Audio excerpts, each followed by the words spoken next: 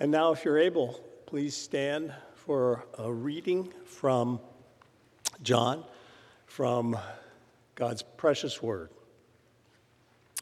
John 17, I have manifested your name to the people whom you gave me out of the world.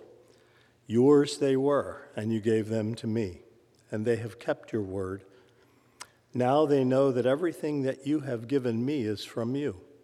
For I have given them the words that you gave me, and they have received them and have come to know in truth that I came from you. And they have believed that you sent me. I am praying for them. I am not praying for the world, but those whom you have given me, for they are yours. All mine are yours, and yours are mine, and I am glorified in them. And I am no longer in the world, but they are in the world, and I am coming to you. Holy Father, keep them in your name, which you have given me, that they may be one even as we are one.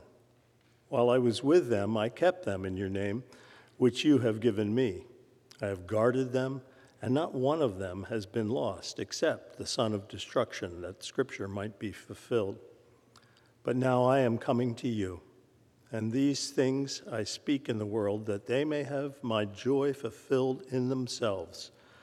I have given them your word, and the world has hated them because they are not of the world, just as I am not of the world. I do not ask that you take them out of the world, but that you keep them from the evil one. They are not of the world, just as I am not of the world. Sanctify them in your truth. Your word is truth. As you sent me into the world, so I have sent them into the world. And for their sake I consecrate myself, and they also may be sanctified in truth.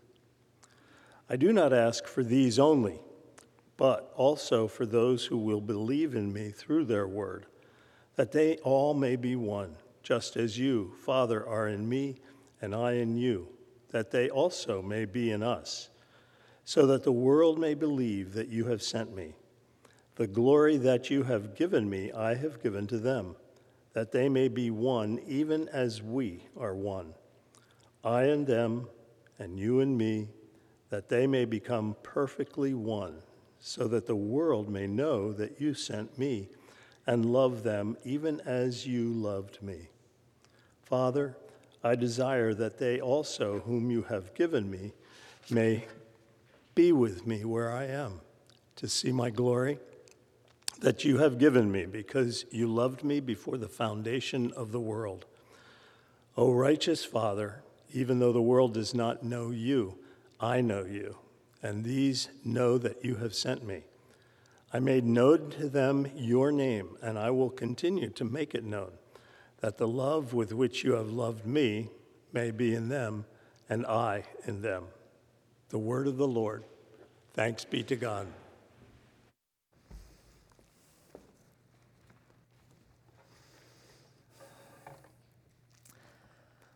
Well, would you please join with me in prayer? Father, we give you thanks once again for your word. We give you thanks once again that you draw near to us, that whenever your word is read, whenever we hear it, you yourself, the God of the universe, are choosing to speak to us.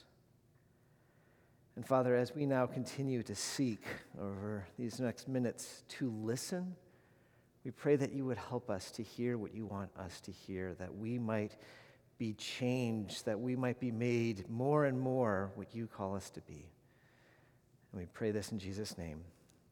Amen. So since Easter, we have been considering what is sometimes referred to as the upper room discourse, John 13, 17. It starts at the very beginning, John 13, that Jesus telling us that Jesus knows what is about to happen. Jesus knows that in just a few hours he is going to the cross, which is a remarkable thing to think that he knows what he is facing.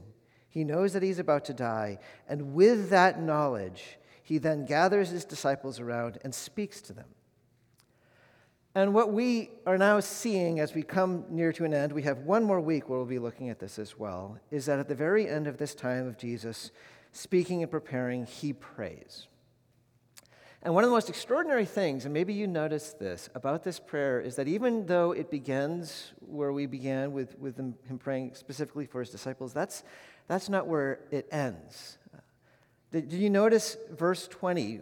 Jesus says, I don't just pray for these, the disciples that are right here with me right now, but also for those who will believe in me through their word.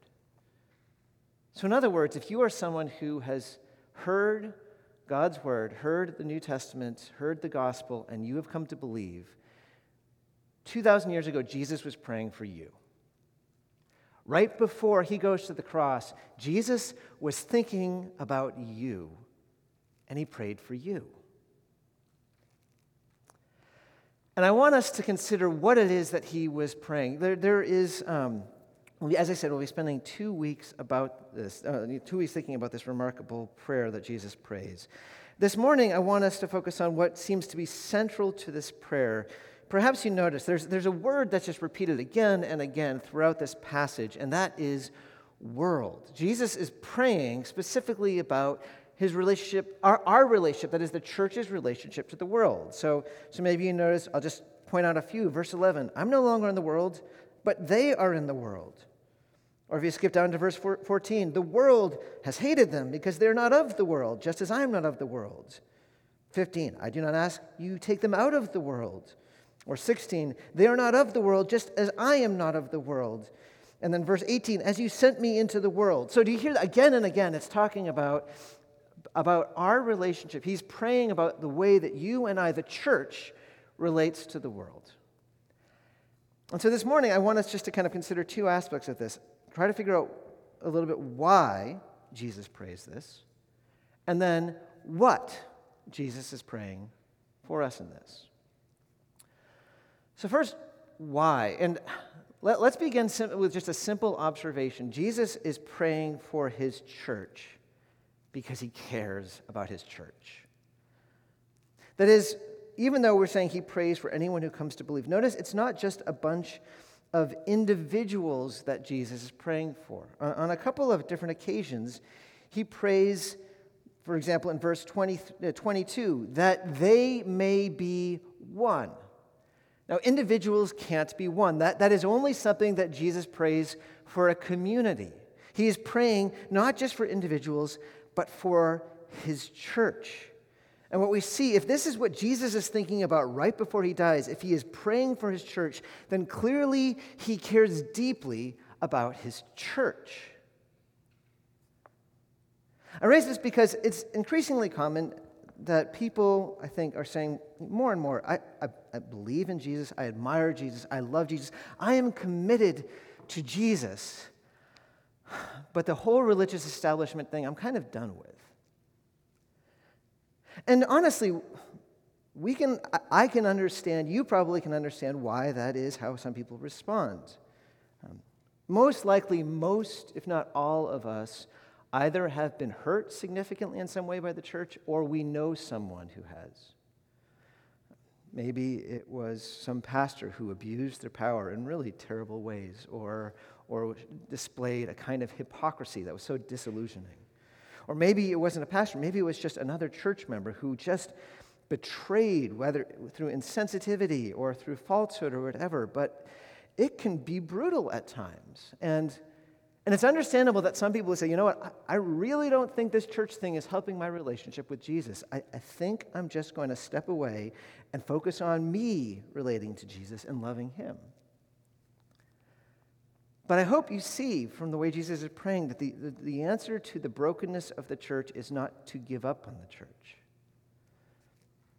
Jesus has no false understanding of the church that he is praying for. He knows who it is that he's praying for. In fact, if you know the book of Revelation, for 2 chapters, Jesus writes letters to these churches, and he exposes their sin, and he speaks very critically of them, and that is part of the way he loves. And And for us to love the church, that also involves us being honest with our failings and seeking to reform. But Jesus never gives up on the church. He not only prays for his church, he lays down his life because he loves the church. And those who love him are called to do the same. So first thing we notice, he's praying because he cares deeply about the church. But when it comes to specifically him praying for our church, the church's relationship to the world, he's praying for this because he knows that as he leaves, the church is about to experience a complicated relationship to the world. Now, it's probably good for just to pause and talk about what we mean by world, because I think oftentimes when we use the word world, we just think about, the whole world, as in like the trees and everything and all of creation. But when Jesus is talking about the world, it's not so much about creation, but about, I suppose you could say, a specific culture. That is, the culture of humanity as we are disconnected from God. Maybe you might remember a couple weeks ago we were talking about how this universe, at the very heart of it, is a Trinitarian God of love. And you and I were made to have at the very heart of our lives this Trinitarian God of love. But because of the way that sin has just kind of twisted us, it has become the human default to try to move God out of the center of our lives and make something else central. It could be just our own self, and it's just following our own heart, trusting in ourselves. It could be other people. We make other people the most important thing. It could be whatever. But there is some shared project that we could say that humanity has of saying we are not going to have the true God at the center of our lives, but something else will be. And that kind of culture of humanity, of moving God away and moving something in, that's what Jesus is talking about when he's talking about the world. So what we have been seeing in these last few weeks, when we're talking about like some of these ideas of being born again, is that when we come to believe in Jesus, when we come to know the triune God and experience just the miraculous reality that we are loved by this God, a dramatic change takes place. It's not just about our beliefs, although that happens. It's not even about even some of the things we do, but our very identity is shifted because now suddenly again, the triune God of love is at the very center of our lives, and that changes everything. And when that happens, that puts us out of step in a fairly uncomfortable way with the world around us. Let me use an illustration and try to start thinking about how this is. Imagine a family that are deeply, passionately political. Let's say they are passionate Republican Trump supporters, although if in your mind it's easier to go the other way and say they're passionate Democrats, the illustration works the same. But imagine, so they're regularly, just devouring the news, always wanting to know what's going on, talking over dinner, and regularly speaking of their concern about some of the decisions that Biden has been making, and all of the things going on. And every time they talk about something related to Democrats, it's clear that the Democrats are kind of the enemy. They're the bad guys. And it's something that matters deeply to them. Now, imagine one of the sons starts dating someone who seems a little suspect to the family. And then they hear rumors that he might have even attended a political rally, and it wasn't anyone with a MAGA hat there at that rally. And then one day he shows up at the table with a Biden-Harris t-shirt, and they realize he has become a Democrat. Now, we kind of laugh, but we know that this kind of dynamic happens, and we actually know how complicated it can become because people can care deeply about it. And you can imagine within this family just the complexity. Something that so deeply matters to a family has just been rejected by one of their own. What do they do with him? And imagine from the perspective of the son. Now the son knows that he is completely out of step with what his family cares about politically. How does he navigate that? And what Jesus is saying here is that something like this, except far deeper, has taken place whenever you or I comes to trust in Jesus and know him. Because when we come to know Jesus and trust in him, we have turned away and rejected from the very life that once was ours by saying that whole project of trying to do things without God is wrong, And now God is at the center of my life, and I trust in Jesus. And so what we are doing is we are saying no, not just in belief, but to our very identity. And meanwhile, the world around us is saying no to the very thing that is most important to us. And so the problem goes deep. There can be a deep division, a deep tension. It can happen in all sorts of different cultures. If one were to grow up in a very collectivistic culture where kind of the family and the community are more central than the individual, it can happen. So what happens when someone who grows up in that culture comes to believe in Jesus? Now, they have a community that matters more. They have an allegiance to the triune God that is more important than even allegiance to family or tribe or community.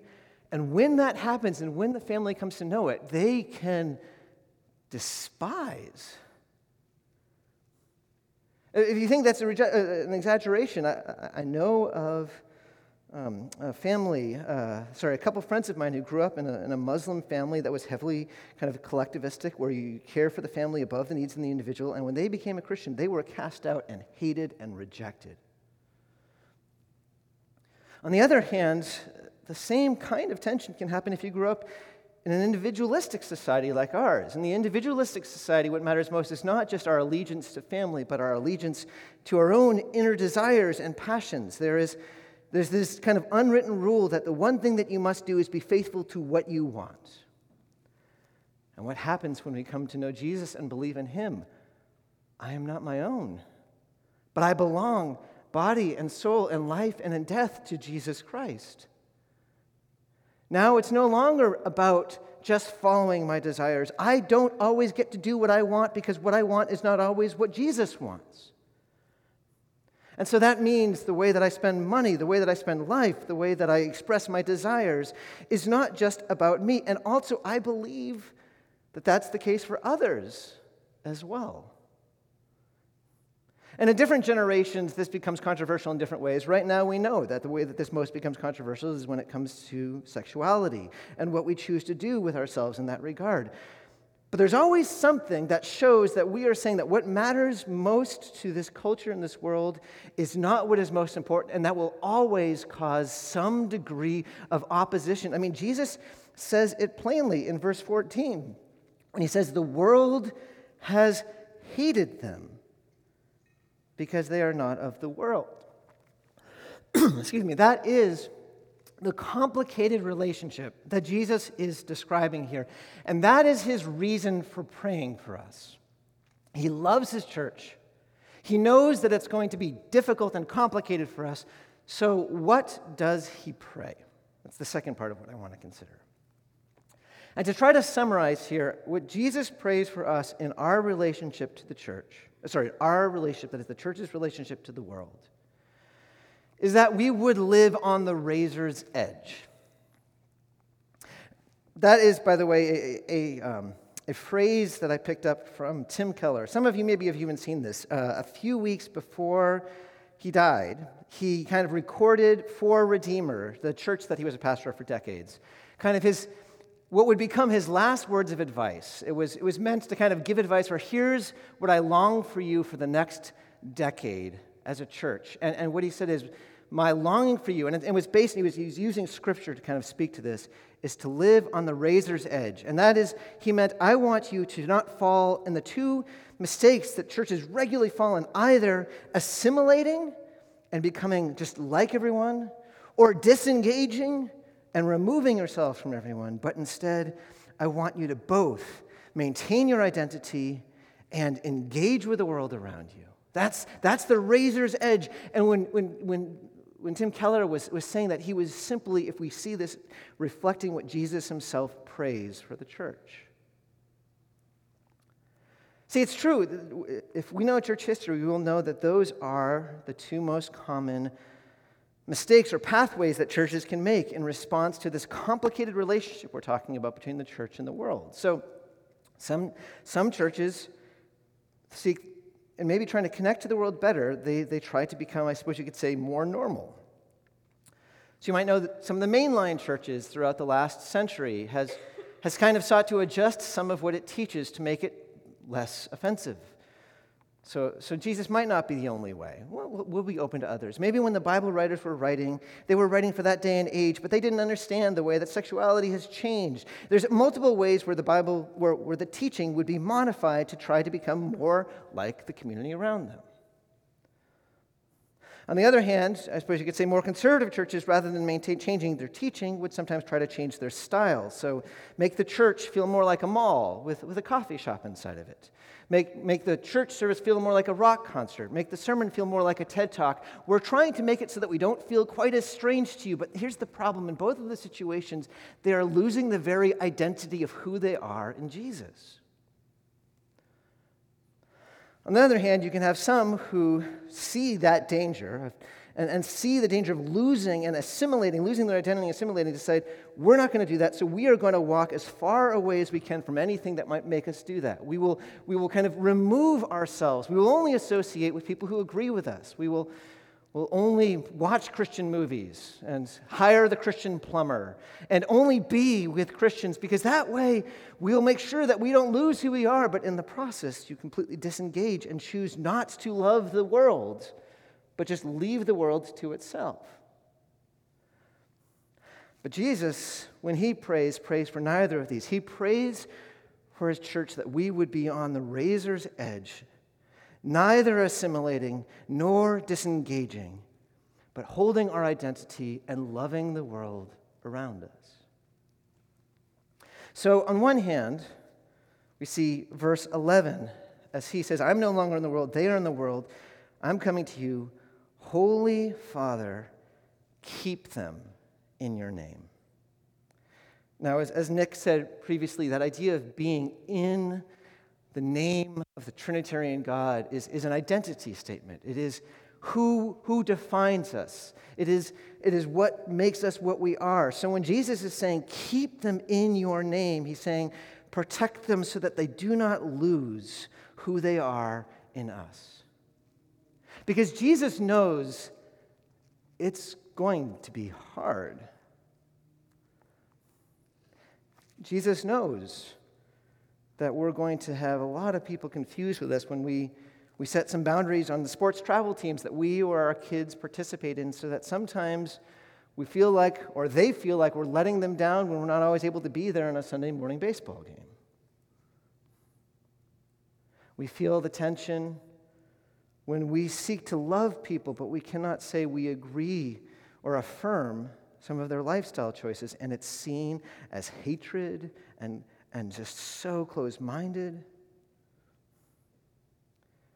We feel the difficulty when we desire to share the hope that we have in Jesus, but that very hope seems so weak and ridiculous to other people.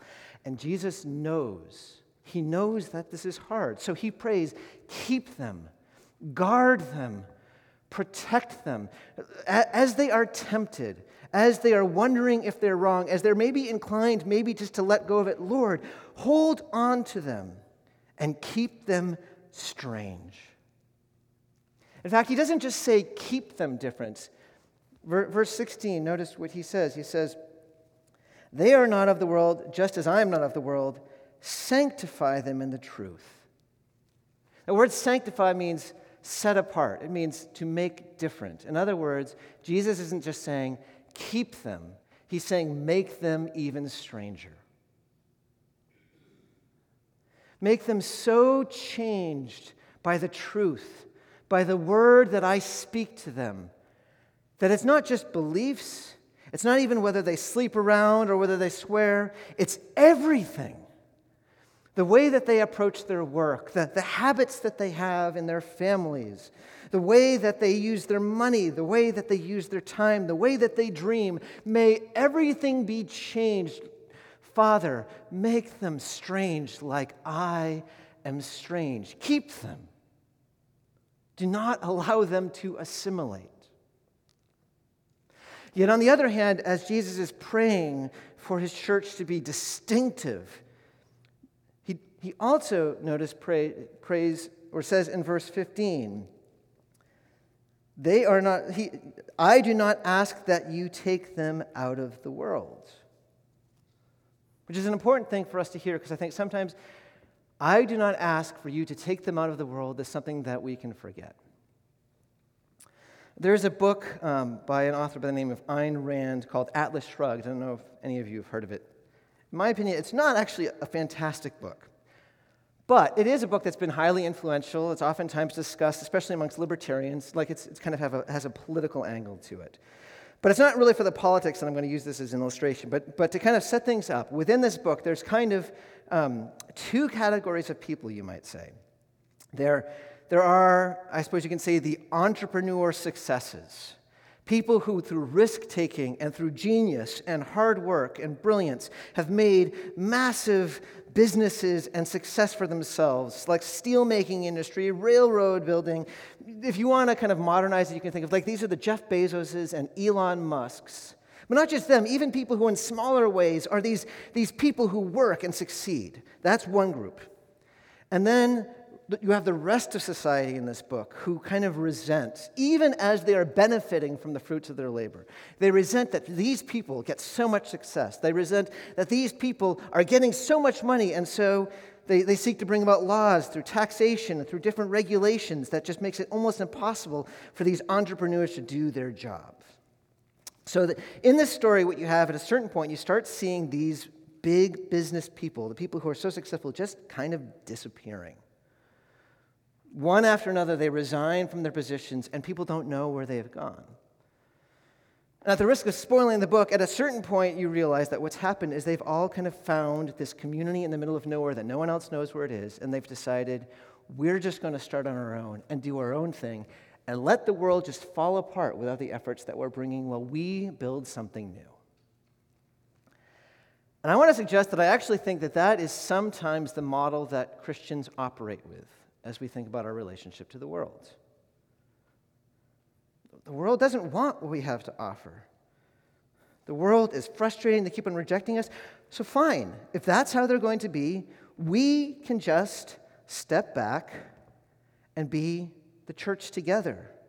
We can enjoy the love that God has given us for each other. We can enjoy the life that God has called us to and the wisdom for each other. And we honestly can just let the world fall apart.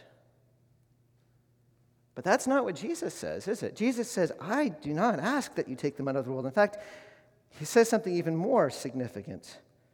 Verse 18, as you sent me into the world, so I have sent them into the world. Now just think about this for a moment. As you have sent me into the world, think about how has the Father sent the Son into the world? Or maybe more particularly, why did the Father send the Son into the world? Was it to expose the world's sin and to condemn it and to bring it down? No, Jesus very explicitly in chapter 3 says the very opposite. The Father did not send the Son into the world to condemn the world, but so that the world might be saved through him. When the Father sent the Son who willingly went on our behalf, he sent him into a world that would hate him so that he might save that world. And so when Jesus says, as the Father sent me into the world, so I'm sending the church into the world, what he's saying is in the very same way, I am sending you, church, into a community, into a world that will often reject you. And yet I am sending you to love. I'm sending you to seek its salvation, even if at times they just want to do nothing but give you the stiff arm or even show cruelty at times. This is why, by the way, we are doing things like the farmers market, or being there in the 4th of July parade, or having people at the end of the summer come for a block party, because this is the community that God has sent us to. This is why we spend time talking about spiritual conversations and how, with the friends and neighbors that God has put in our pathway, we can seek to talk to them about these things of extraordinary importance. Because these are the people that God has sent us to. This is why with the Bridge we seek to care for ex-cons, and with World Relief we seek to care for the refugee, because this is the world that God has sent us to. Because even as Jesus was sent into the world, so he sends us, his church, into the world for its good and salvation. Do you see the razor's edge that we see here?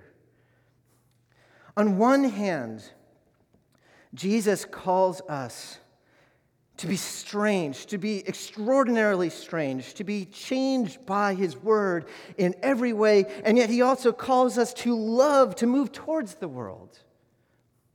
Jesus calls us to be strange, and he knows that will make us offensive at times. And yet, as we will see even next week in his prayer, that prayer includes an expectation that even as we are offensive, there is something about who we are through Jesus that can be compelling. It's a razor's edge. And we don't need to wonder if it's possible, because all we need to do is look at Jesus himself to see that this is exactly who Jesus is. All of Jesus' life, he was nothing but who he is in the Father. He was distinct of never being changed or moving himself to accommodate the world around him.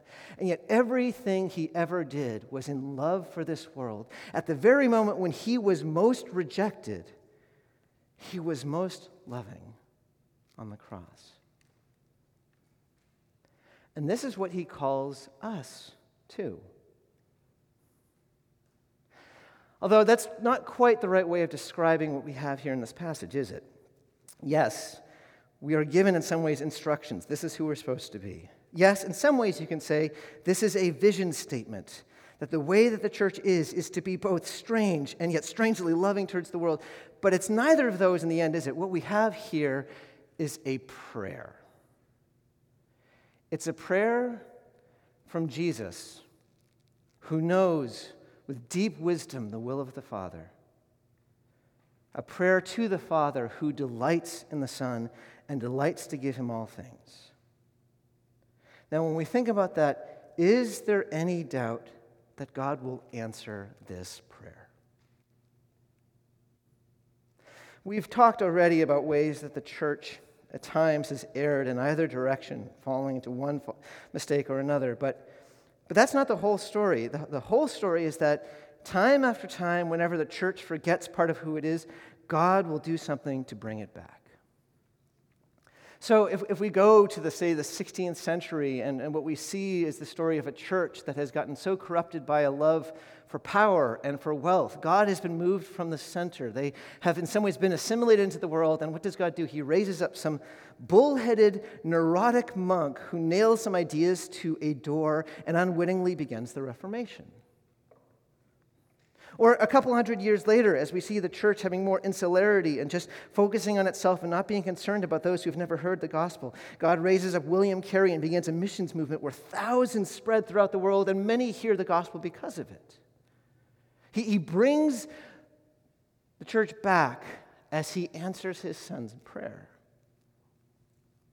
I don't think this is even that controversial. I believe that right now we are at a phase in church history where we are struggling to figure out how to relate to the world, right? Things are shifting. We feel that keenly. There is a shifting relationship between the church and culture around us. And I think churches are often getting confused and falling in one way or another. And one of the reasons, actually, I used that language from Tim Keller is I think Tim Keller and the ministry and Redeemer and the thinking that came from that is one of the ways that God is using to bring us back, to help us to see the way forward, that there is a way where we can be both offensive to the world by maintaining truth, and yet a way that we can love the world in a way that is obvious. And what I want to say is that very thing that God has been doing again and again throughout church history, he is doing here among us. In fact, it's my prayer that even this morning, as we're hearing Jesus' prayer, he is doing that in us right now.